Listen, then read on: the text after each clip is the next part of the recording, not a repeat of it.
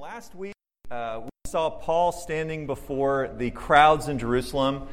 He was standing before the Jewish leadership and some Jews there in Jerusalem, some of his fellow brothers and sisters. And then this week, he's going to stand before the Jewish council. So this is going to kind of up the ante a little bit. So we go from kind of a raging crowd to a group of the recognized leaders in Jerusalem. So he's going to stand before, it's called the Sanhedrin Council.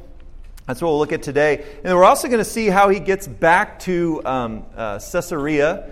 So remember, he had come in through Caesarea when he was moving to Jerusalem. And then he ends up leaving Jerusalem and ending up in Caesarea again for 2 years. And of course, there's a church there, there's Christians there, and he's basically a prisoner of the governor. We're going to look at that too today. One of my favorite movies, and I told the guys this on the men's retreat this weekend, and they thought it was maybe, I guess they wondered why this was my favorite movie. I don't know. I'm a big fan of black and white movies, old 1930s, 1940s movies. My favorite movie is It's a Wonderful Life with Jimmy Stewart. It's a fantastic movie. Hope you've seen it. If you haven't, it's good. The movie opens, and you know the stars, they're blinking. I don't know about the theology and angelology of the movie. I'm not a big fan of it for that. But the point is, it starts, and there's this conversation being had about George Bailey, who's the main character, and it's always, I always tear up, like in the first couple minutes when they're talking about this. But they're showing clips from his life as a kid, and the movie actually ends on a really encouraging note, and I cry at that too. They're around the Christmas tree and the bells ringing, and he's holding his kids, and the whole town's there, and it's a beautiful, encouraging scene. That is not where the movie begins. The movie actually begins in a very different place. And this is the exchange between the two angels that are talking about George Bailey. Franklin, the angel, says, "Yes, Clarence, a man down on earth needs our help. He needs heavenly help." And Clarence says, "Splendid. Is he sick?" And Franklin says, "No. Worse, he's discouraged." And that phrase, I always get a catch in my throat when he says that. It's worse. It's not sickness, it's not medical, it's spiritual. He's discouraged. And he says, at exactly 10:45 p.m. tonight, Earth time, that man will be thinking seriously of throwing away God's greatest gift. And that's how the movie opens. And it immediately sets forth a problem, and that problem is discouragement. And then the whole movie goes by, and it's all the factors that coalesce by the end of the movie that get him to 10:45 p.m. Earth time, standing over a bridge in the cold, thinking about throwing away the greatest gift God had given him. And I love the movie. Frank Capra does a great job with it. But what I wanted to bring it up today for is because we are easily discouraged. This is something to do with our humanness, our fallenness. This is not a Christian or non-Christian thing. This is a fallen human nature thing. We tend fairly easily at times to get discouraged, just like George Bailey did. But when we see the life of Paul, especially in the narrative of the book of Acts, and also in his letters as well, I'm always struck that he's not discouraged easily. I mean, I'm sure Paul had moments where he felt discouraged. I mean, you read in 2 Corinthians the stuff he went through, and you get it, right? Like, I can see how he could get discouraged. But that's never where he ultimately lands, right? He's not easily discouraged. And why? We have to ask ourselves, why? Do we just relegate him to superhero status and we're just normal Christians, right, that aren't as strong as Paul or as optimistic or as faithful? Guys, he gets his encouragement from Christ. It's not a different source. We have the exact same source Paul had. We have the exact same source Jesus Christ had in his earthly ministry. The Spirit of God lives within us. The encouragement that we receive comes from the same fountainhead, the same source as Paul, and that is through Christ and through the presence of the Holy Spirit, bringing the encouragement of Christ into us and through us. And so today's big idea is that Christians need encouragement. That's one side of it. And if we act like we don't, if we act like, oh, you put your faith in Christ and you're never going to be discouraged again, everything's going to be happy, and you can put your Facebook self up there or resume self or however you want to look at it and act like everything's going to be perfect. Guys, that's just silly and actually really harmful, because then people who do become Christians hit rough times, disappointments, discouragement, and then all of a sudden they wonder, does God even love me? Am I even a Christian? Like, why is this happening? I thought it was all supposed to be rainbows and puppy dogs and unicorns in this life on this earth. Guys, it's going to be perfect. We look forward to resurrection and glory in the kingdom of God. But that time is not now. This age in which we live, this life, in this life on this earth, we're going to face difficulties. And Jesus assured us of that. But he said, take heart, I've overcome the world. So the first aspect of what we're going to look at today is that Christians do need encouragement. And the second side, the good news, is that Christ will encourage us. We need encouragement, and we have encouragement in Christ. So that's what we're going to look at today in the life of Paul. So Christ will encourage us in two different ways. And we see, again, more than that, but specifically in the context of today's passage, we see Christ encouraging through his presence in our lives. We also see Christ encouraging through his plans and purposes that he reveals to us through our lives, in and around us. So first, Christ will encourage us with his presence in our lives. We're going to see this in the first part of our passage, but there's two evidences of the presence of Christ in our lives that we see in today's passage with Paul. And so when you're thinking about, yeah, I get it. If I realize that Christ is in my life, I'm going to feel encouraged. But how do I know Christ is in my life? Well, let's look at two evidences for that right here in the passage. The first is the evidence of innocence. The evidence of innocence. And I'll start at the end of chapter 22, Acts 22, verse 30. It says, now on the next day, wanting to know for certain why Paul had been accused by the Jews, that's the Jewish leadership, he released him and ordered the chief priests and all the council to assemble. And he, this Roman commander, brought Paul down and placed him before them. So Paul was being accused of all these things by the Jewish leadership there in Jerusalem for preaching the gospel, for preaching that Jesus Christ is the much anticipated Messiah, the Christ, sharing that he came and died for our sins, rose again from the grave, ascended into heaven, is seated at the right hand of the Father, is coming again in glory to judge the living and the dead. He's preaching these things, and they will have none of it. Some people believe, but some people don't. They harden their hearts, and they start accusing Paul of things. Well, the Gentile Roman commander who's stationed there to keep there from being riots, basically, he's trying to figure out what's going on. He's trying to figure out, is Paul guilty of something that I need to step into and deal with? Do we need to punish Paul? What is this that they're accusing him of? So he calls together the Jewish council, these Pharisees and Sadducees, kind of the rulers of the people, the priests, the chief priests and such. And he places Paul before them for sort of like a pre-trial hearing, basically. And then we see at the beginning of Acts 23, it says, now looking intently at the council, Paul said, brothers, I have lived my life with an entirely good conscience before God up to this day. So as far as Paul's concerned, he's innocent before God. Yeah, he's standing before a human council, but as far as he's concerned, in standing before God, he is innocent. He is righteous. He is justified. And that's all that really mattered to Paul. He says it over and over again in his letters. He's like, I don't care if you judge me. Ultimately, it's going to be Christ who judges me. And that's who I want to obey, right? I'm not going to obey man. I'm going to obey God. You see that in Acts as well.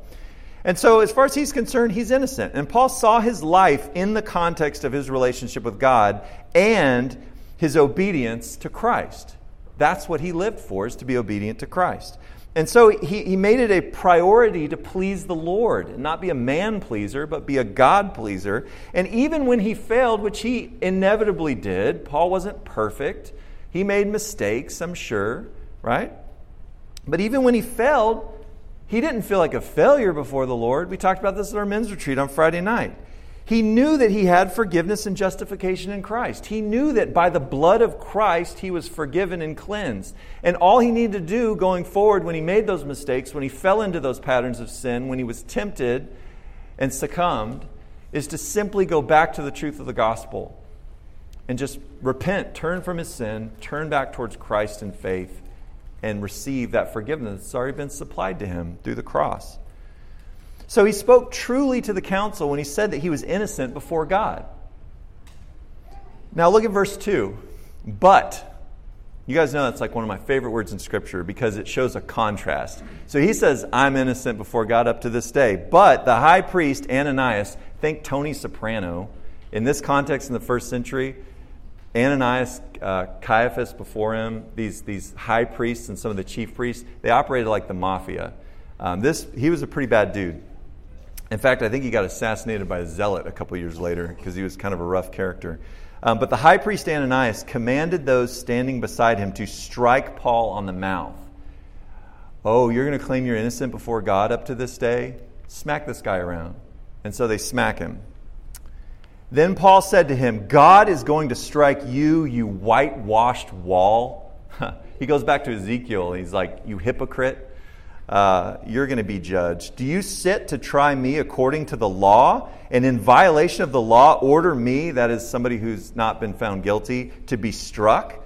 But those present said, are you insulting God's high priest? And Paul said, I was not aware, brothers, that he is high priest. For it is written, and he quotes Exodus, you shall not speak evil of a ruler of your people. So you can interpret this two different ways. Was he being ironic and going, oh, I didn't know, He was God's high priest, right? Basically denying that he is God's high priest. Or you can see it as Paul got angry and Paul lashed out at someone who God had not yet removed from a position of authority in Jerusalem yet. And you see that in the life of David. I mean, Saul was a bad dude, the king before David, and David had plenty of opportunities to assassinate him and take the throne by force. And yet he said, he is the Lord's anointed. I'm not going to lay my hand on him. I'm going to let God take him out when God feels like that needs to happen.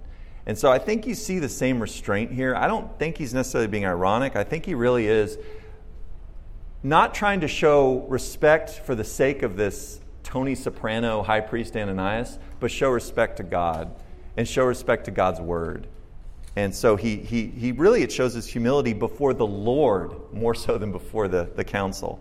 And he's willing to correct himself for the sake of the Lord and the word of the Lord, which admonished Paul to basically show respect to Israel's rulers. We need to be as sensitive, because the Bible calls us to respect some rulers and authorities that we have no respect for. And yet these governmental leaders and political authorities, they have their authority from God. Not that God approves of all the ways they missteward those authorities and positions, but their very existence in authority is by God's grace and under his sovereignty. And so we're called to show honor and respect to the emperor in their context and other leaders and things. That's not easy, especially when we find their character or whatever to be repulsive. Okay?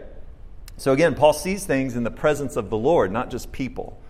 And he knows that he is innocent, but he also knows that the Lord will judge every instance of injustice and hypocrisy on the part of leaders like Ananias. Guys, he wasn't retracting what he said to Ananias. He knows that God judges the hearts of man. He knows that every single act of injustice will be judged before Jesus Christ our Lord someday. And that's where the Lord says, vengeance is mine. He's saying, you don't need to exact revenge and vengeance. That's not your place. You let me be the judge, and I will judge every single instance of injustice perpetrated in this life and throughout human history. And Paul knew that, and he trusted that. Even so, his willingness to humble himself so as not to show disrespect to the Lord is evidence of the presence and influence of Christ in his life. You go, well, Jesus didn't appear right here. How do you know Jesus is present with Paul? By the way Paul's acting and reacting. Like Jesus, Paul was said to be innocent multiple times during his trials. Remember that over and over again. Jewish and Gentile people saying, yeah, I can't find anything wrong with them. Well, we see that with Paul in Acts. So in verse 28 and 29 of chapter 3, the Roman commander writes of Paul's innocence. This is a letter he sends to the Roman governor. And the Roman commander who had arrested Paul basically sends this letter to the governor he's sending him to saying, and wanting to ascertain the basis for the charges they were bringing against Paul, I brought him down to their council. And I found that he was being accused regarding questions in their law, but was not charged with anything deserving death or imprisonment. In other words, I can't find anything that we should be imprisoning him for. And more importantly, Jesus revealed Paul's innocence by appearing to him and standing near him. It's one thing for the Roman commander to go, yeah, I can't find anything wrong with him. It's another thing that Jesus Christ, in his absolute holiness and righteousness, goes to Paul. He appears to Paul. He stands alongside Paul. He enters the presence of Paul. Listen, if Paul was a guilty dirtbag, the righteous and holy Jesus Christ would not be there encouraging him in what he was doing, okay? Right? He wouldn't be saying, good job, Paul, you rotten dirtbag, you guilty guy, keep on, buddy. No, instead, Jesus shows up to him and does encourage him. He says, take courage. He says, do not be afraid, because you are in the right. You are innocent. That's why he shows up to Paul while Paul's in prison. And that speaks to how the Lord sees his servant Paul. And it's in verse 11, and I think this is the key verse for this whole passage today. It says, but, after he's been smacked around by the chief priests and everybody, it says, but on the following night, the Lord, that's Jesus, stood near Paul and said, be courageous. Do not be afraid. So Christ will encourage us with his presence in our lives, and one evidence of his presence is a clear conscience before the Lord and a willingness to humble ourselves out of respect for the Lord and his word, knowing that ultimately he will judge the hearts of men, including ours, including everybody else's. And the fruit of that knowledge of God's presence in our life and the fact that we stand first and foremost before God is an evidence of the presence of Christ in our lives. And we see that as an evidence of the presence of Christ in other people's lives. And guys, we should take encouragement from that. We also see the evidence not just of innocence, but insightfulness. You guys have heard this before probably, but in the Gospel of Matthew chapter 10, Matthew writes the words of Jesus saying, behold, he's saying this to the apostles he's going to be sending out into the world. He says, behold, I am sending you out as sheep in the midst of wolves, so be as wary as serpents, or as cunning or wise as serpents, or as shrewd, depending on your translation, and as innocent as doves. But be on guard against people, for they will hand you over to the courts and flog you in their synagogues, and you will even be brought before governors and kings on my account, as a testimony to them and to the Gentiles. But when they hand you over, do not worry about how or what you are to say, for what you are to say will be given you in that hour. Guys, we don't know what we're going to face in terms of persecution.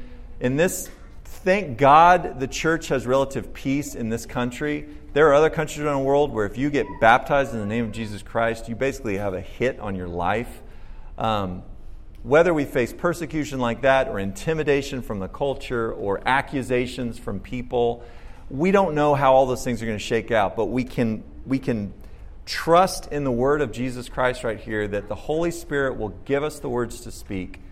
I always think of like Martin Luther when he was brought before the Council of Worms, and they asked him, they had all his writings piled up on a table, and they said, is this what you're teaching? Did you write all this? And I love his response. He's like, could you give me like a day to look through it just to make sure? And so, yeah, they're like, okay. So he takes a day and he's like, yeah, I wrote all that. And he's like, I did. And he goes, if anyone can show me by Scripture where I'm wrong, I will rescind it. Like, I don't think he planned. I don't think he's like, I can't wait to go before the Diet of Worms and I'm going to say this and I'm going to... No, he's the Holy Spirit supplied him with the words to say in that moment. So we've already seen Paul's desire to remain innocent before the Lord, but he was also as wise and wary as a serpent. He was as innocent as a dove, but he's also wary as a serpent. He knew that he believed, and he knew what others believed. And that insightfulness into the beliefs that he held strongly to, his convictions and beliefs, and the knowledge of what other people believed, whether Jew or Gentile.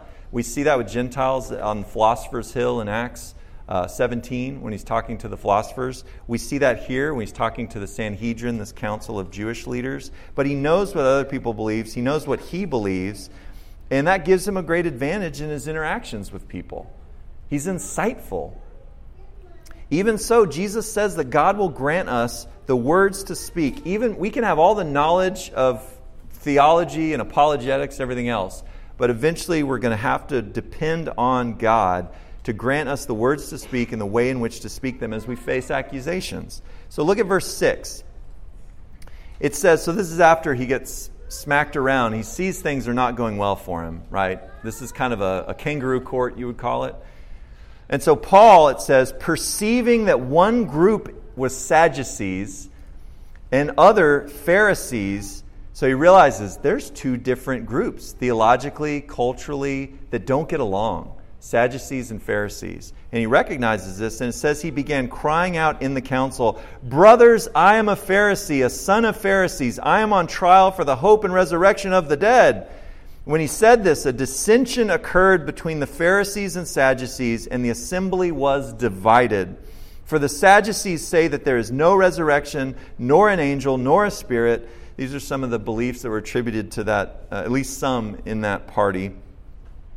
But the Pharisees acknowledged them all. And a great uproar occurred, and some of the scribes of the Pharisaic party stood up and started arguing heatedly, saying, we find nothing wrong with this man. Suppose a spirit or an angel has spoken to him. Talking about Jesus appearing to him on the road to Damascus, and some of the other things he claimed, like Jesus appearing to people after he died, various things. And so they're saying maybe he did hear from a spirit or an angel. You know, we don't find anything wrong with this guy. And when a great dissension occurred, the commander was afraid that Paul would be torn to pieces by them. And he ordered the troops to go down and take him away from them by force and bring him into the barracks. Unlikely rescue by the Roman commander and the Gentile Roman soldiers that are occupying Israel end up becoming his rescuers in this case. I was thinking about just a way to illustrate particularly the first evidence, not so much the insightfulness. I mean, you can look at Martin Luther and situations like that where God supplies words in those moments, but really the innocence. How do we know that Christ is in our lives, that He's present with us by the way we embrace the innocence we have in Christ, our justification, and by the way we live, wanting to be obedient to Christ. And so on Friday at our men's retreat, all of us were coming in hot. We're coming in off hard weeks, sin struggles, doubts, disagreements, conflicts, anxieties, fears, all this stuff. And there's nothing that's going to torpedo a men's retreat quicker than not dealing with all that stuff on the front end and just trying to kind of like put on a smiley face and just do some stuff and do some meditation on some scripture and whatnot. Right? We had to deal with all that stuff. So on Friday night, we were going to have everyone write down their worries and fears, and then on another sheet of paper, on the back of that sheet of paper, write down all their current sin struggles and the things that are producing a sense of guilt and shame in their life. And we were going to throw it in a campfire, but it turns out there's a burn ban in the county. So I was like, well, we've got all these lists of people's like sin struggles and stuff and all this personal stuff. So Kevin came up with this, but we basically just got 2 pieces of wood that we brought out, some leftover lumber, and we made a cross, and everyone just came up, they folded up their paper real small, and they just hammered it into the cross beam on the cross. And so the whole retreat, we had this cross up behind where everyone was facing with all of our anxieties, fears, worries, conflicts, sin, the guilt that we felt about things, the shame that we felt about things, and we just put it on the cross. We left it at the cross. And man, that blessed me. That cleared the decks for me to actually have a productive, spiritually productive, and relationally productive time at the men's retreat. And I just think about that. That freedom from guilt and shame in particular, that ability to leave our burdens at the foot of the cross, is characteristic of our relationship with Christ and the presence of Christ in our lives. He's constantly reminding us of those things. And one time I was with a friend and I was giving him a ride home, and we ended up talking late. And he's a guy that grew up with me. He's not a Christian. I think he's agnostic or maybe atheist now. But he was asking me questions because he had seen the change in my life from coming to faith. I've told you this story before, but he knew all these terrible things I had done growing up as a middle schooler, high schooler, young adult. The things I'd said, the things I'd done, all this stuff. A lot of brokenness, a lot of just stuff. And he had done it too. He'd been right alongside me in it. And he goes, are you telling me that you don't feel any guilt or shame about any of that stuff you did? And I was like, dude, you don't know the half of what I did and said. And yes, you're exactly right. I don't feel guilt and shame about that. I'm not walking around hobbled by this sense of feeling ashamed for all these things I did. I said, I'm not proud of those things. I don't like hurting people and acting selfishly and doing all that stuff. But I'm certainly not bearing guilt and shame. And I told him why. I got to share the gospel with him. I said, that's why God became man in the person of Jesus Christ, is so that he would die for our sins on the cross and put away our guilt and shame and provide not just forgiveness, but cleansing and righteousness and redemption and justification and adoption as sons and daughters in God's family. Reconciled relationship with our Creator. And he looked at me, and I think he believed me. I don't know why he wouldn't. But he looked at me and said, I don't believe you. And I think what he really meant is, I can't believe you because I'm not there.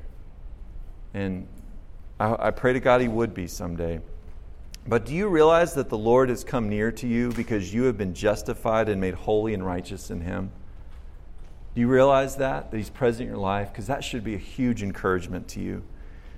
He's never appeared to me physically, bodily, in his glorified state like he did to Paul here. And yet, Jesus has appeared to me, and I guarantee you he's appeared to you. How? Through his word, encouraging us about the truths of Scripture, through his people, bringing the truth of Scripture into our lives to remind us of the gospel, to preach the gospel to us when we forget it or turn away from it, to point us back to Christ, reminding us of our innocence by encouraging us to remain humble and leave ultimate judgment to the Lord. When you're all bent out of shape and full of rage and vengeance and anger. And we're reminded that vengeance belongs to the Lord. And we can let go of that burden. That's the presence of Christ in our life. And it should be a great encouragement to us. Do you recognize your innocence before God? Are you striving to keep a clear conscience by remaining obedient to the Lord? Guys, that's all that matters, is that we're obedient to the Lord. So Christ encourages us with his presence in our lives. He also encourages us with his plans and purposes in our lives. In the rest of our passage, we see how divine plans always foil human plots. Do you know when human plots foil God's plans? Never. Do you know when human plots work out? When God allows them to. Do you know why God allowed Satan to accomplish what he accomplished through the suffering and death of our Lord and Savior Jesus Christ? It's so that he would be our Lord and Savior Jesus Christ. It's so that he would accomplish salvation for all of us, the greatest good imaginable through the most atrocious, wicked thing ever done. When do human plots work out? When God allows them to and is working in, around, behind, under, beneath, over, before, to accomplish his plans and purposes, because he's sovereign. So in verse 11, that divine plan is foretold. Look at what he says. The Lord plans to send Paul to Rome. It says, but on the following night the Lord stood near him and said, be courageous, for as you have testified to the truth about me in Jerusalem, so you must testify in Rome also. So he foretells the divine plan. When Jesus says, we're going to go to the other side of the lake, I don't care how big the storm is or how big the waves are, you're going to get to the other side of the lake. He knew that. That's why he's asleep in the bow. The disciples didn't know that. They didn't trust that if he said we're going to go here, we're going to get there somehow. That's the whole thing about Abraham. If God said he's going to give me nations and kings through my promised son that was begotten through my wife that couldn't have children when she was 90, Isaac, and now you're telling me to sacrifice him, then I trust that if God promised that he's going to provide through Isaac and I sacrifice him, then he's going to raise him from the dead and accomplish his promises. That's the kind of God we serve. Now, we don't always know exactly what he's promising, but I guarantee you this, even if you don't know what he's doing, you can rest assured in the fact that whatever his plans and purposes are for your life, he will accomplish them. It's going to take some zigs and zags that you didn't anticipate, that I didn't anticipate, but he will never be thwarted in his plans by human plots, mere human plots. So in verses 12 to 15, another human plot is formed. They've already tried to kill Paul like multiple times, right? They lowered him out of a basket on the wall of Damascus when he first became a Christian because they wanted to kill him. They formed a plot. He was on his way. He was going to take a ship back to Jerusalem when he was in Corinth, and they formed a plot, and he ended up going the land route back through Macedonia. There's all sorts of plots around Paul, right? But God wasn't done with him yet. And so we see this human plot formed to try and prevent Paul from accomplishing the divine plan. Look at verse 12. It says, "When it was day, the Jews formed a conspiracy and put themselves under an oath, saying that they would neither eat nor drink until they had killed Paul. There were more than 40 who formed this plot. They came to the chief priests and the elders and said, 'We have put ourselves under an oath to taste nothing until we have killed Paul. Now, therefore, you and the council notify the commander to bring him down to you, as though you were going to investigate his case more thoroughly. And as for us, we are ready to kill him before he comes near this place.'" So that's the plot. Kind of ironic, isn't it? Spoiler alert, they didn't kill Paul. Spoiler alert, I don't think any of them starved themselves to death. There were some exceptions in some of the Jewish teachings. If you weren't able to fulfill an oath, that you could kind of get out of it. It's like a loophole. But the irony is like, oh, we're not going to eat or drink anything until we kill Paul. Well, that wasn't God's will, so they didn't. In verses 16 through 30, this human plot is foiled. And look at how God does it. It says in 16, "But the son of Paul's sister," you know, Paul had a family. He had a sister who had a son who was there in Jerusalem. "So the son of Paul's sister heard about their ambush, and he came and entered the barracks and told Paul. Paul called one of the centurions to himself and said, 'Take this young man to the commander, for he has something to report to him.' So he took him and led him to the commander and said, 'Paul the prisoner called me over to him and asked me to bring this young man to you because he has something to tell you.' The commander took him by the hand and, stepping aside, began to inquire of him privately, 'What is it that you have to report to me?' And the nephew said, 'The Jews have agreed to ask you to bring Paul down tomorrow to the council, as though they were going to inquire somewhat more thoroughly about him. So do not listen to them, for more than 40 of them are in hiding to ambush him, and these men have put themselves under an oath not to eat or drink until they kill him, and now they are ready and waiting for assurance from you.' Then the commander let the young man go, instructing him, 'Tell no one that you have notified me of these things.' And he called to him 2 of the centurions and said, 'Get 200 soldiers ready by the 3rd hour of the night to proceed to Caesarea with 70 horsemen and 200 spearmen. They were also to provide mounts to put Paul on and bring him safely to Felix the governor.' And he wrote a letter with the following content: 'Claudius Lysias, to the most excellent governor Felix, greetings. When this man was seized by the Jews and was about to be killed by them,'" he kind of puts himself in a good light here, by the way. He doesn't mention that he was about to flog a Roman citizen who had not been accused of any crime. He leaves all that out, right? But it's his letter, right? He says, "When this man was seized and when they were about to kill him, I came up to them with the troops and rescued him after learning that he was a Roman. And wanting to ascertain the basis for the charges they were bringing against him, I brought him down to their council, and I found that he was being accused regarding questions in their law, but he was not charged with anything deserving death or imprisonment. When I was informed that there would be a plot against the man, I sent him to you at once, also instructing his accusers to bring charges against him before you." So that's how the plot was foiled, in the most unlikely of ways, through some Roman commander.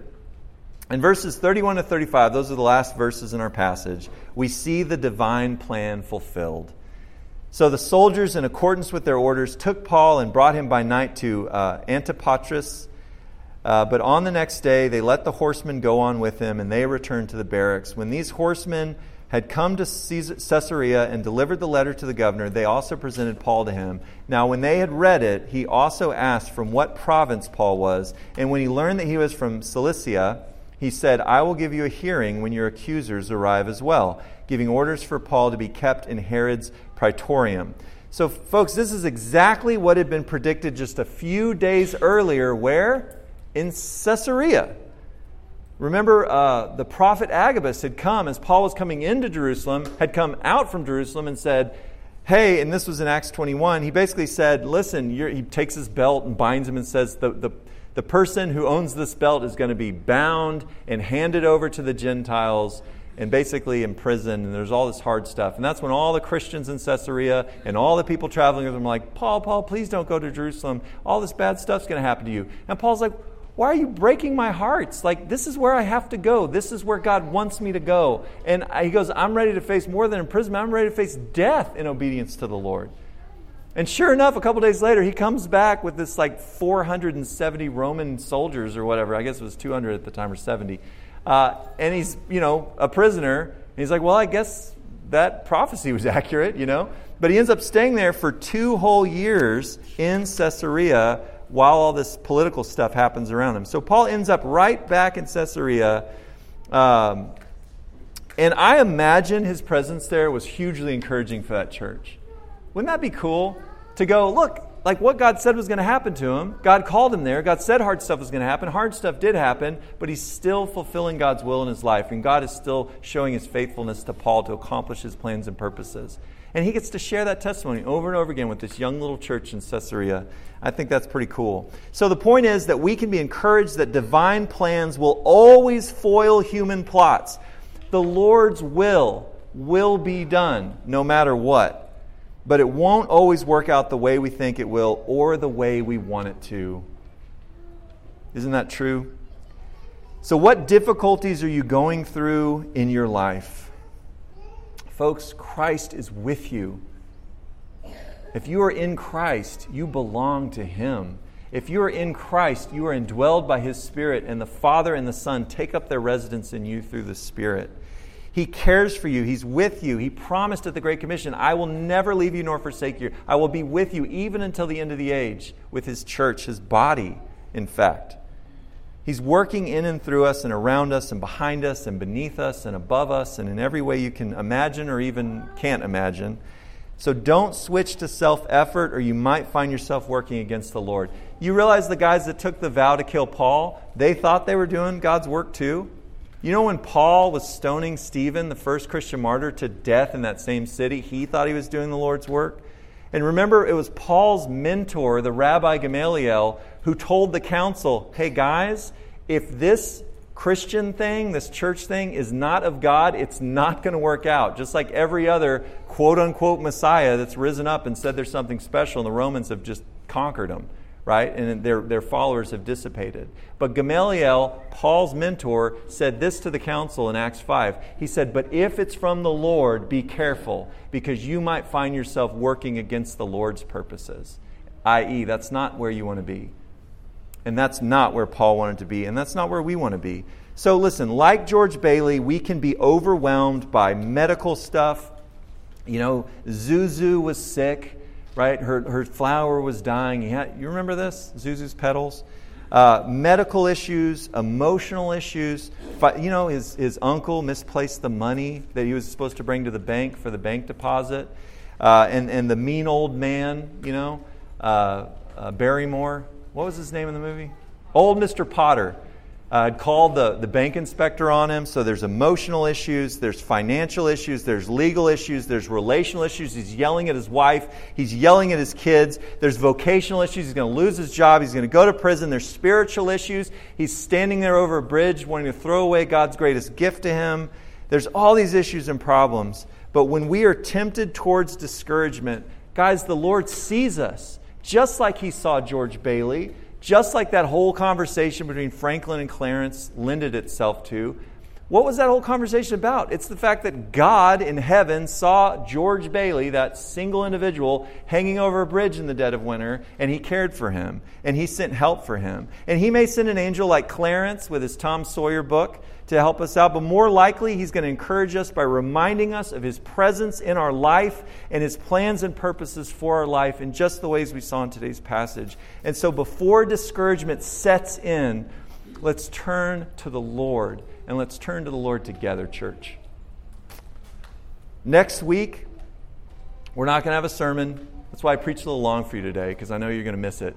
We're going to have the fall carnival. It's going to be great. When we come back in November, we're going to see Paul moving closer and closer to God's goal, God's purpose for him as he heads to Rome. Okay?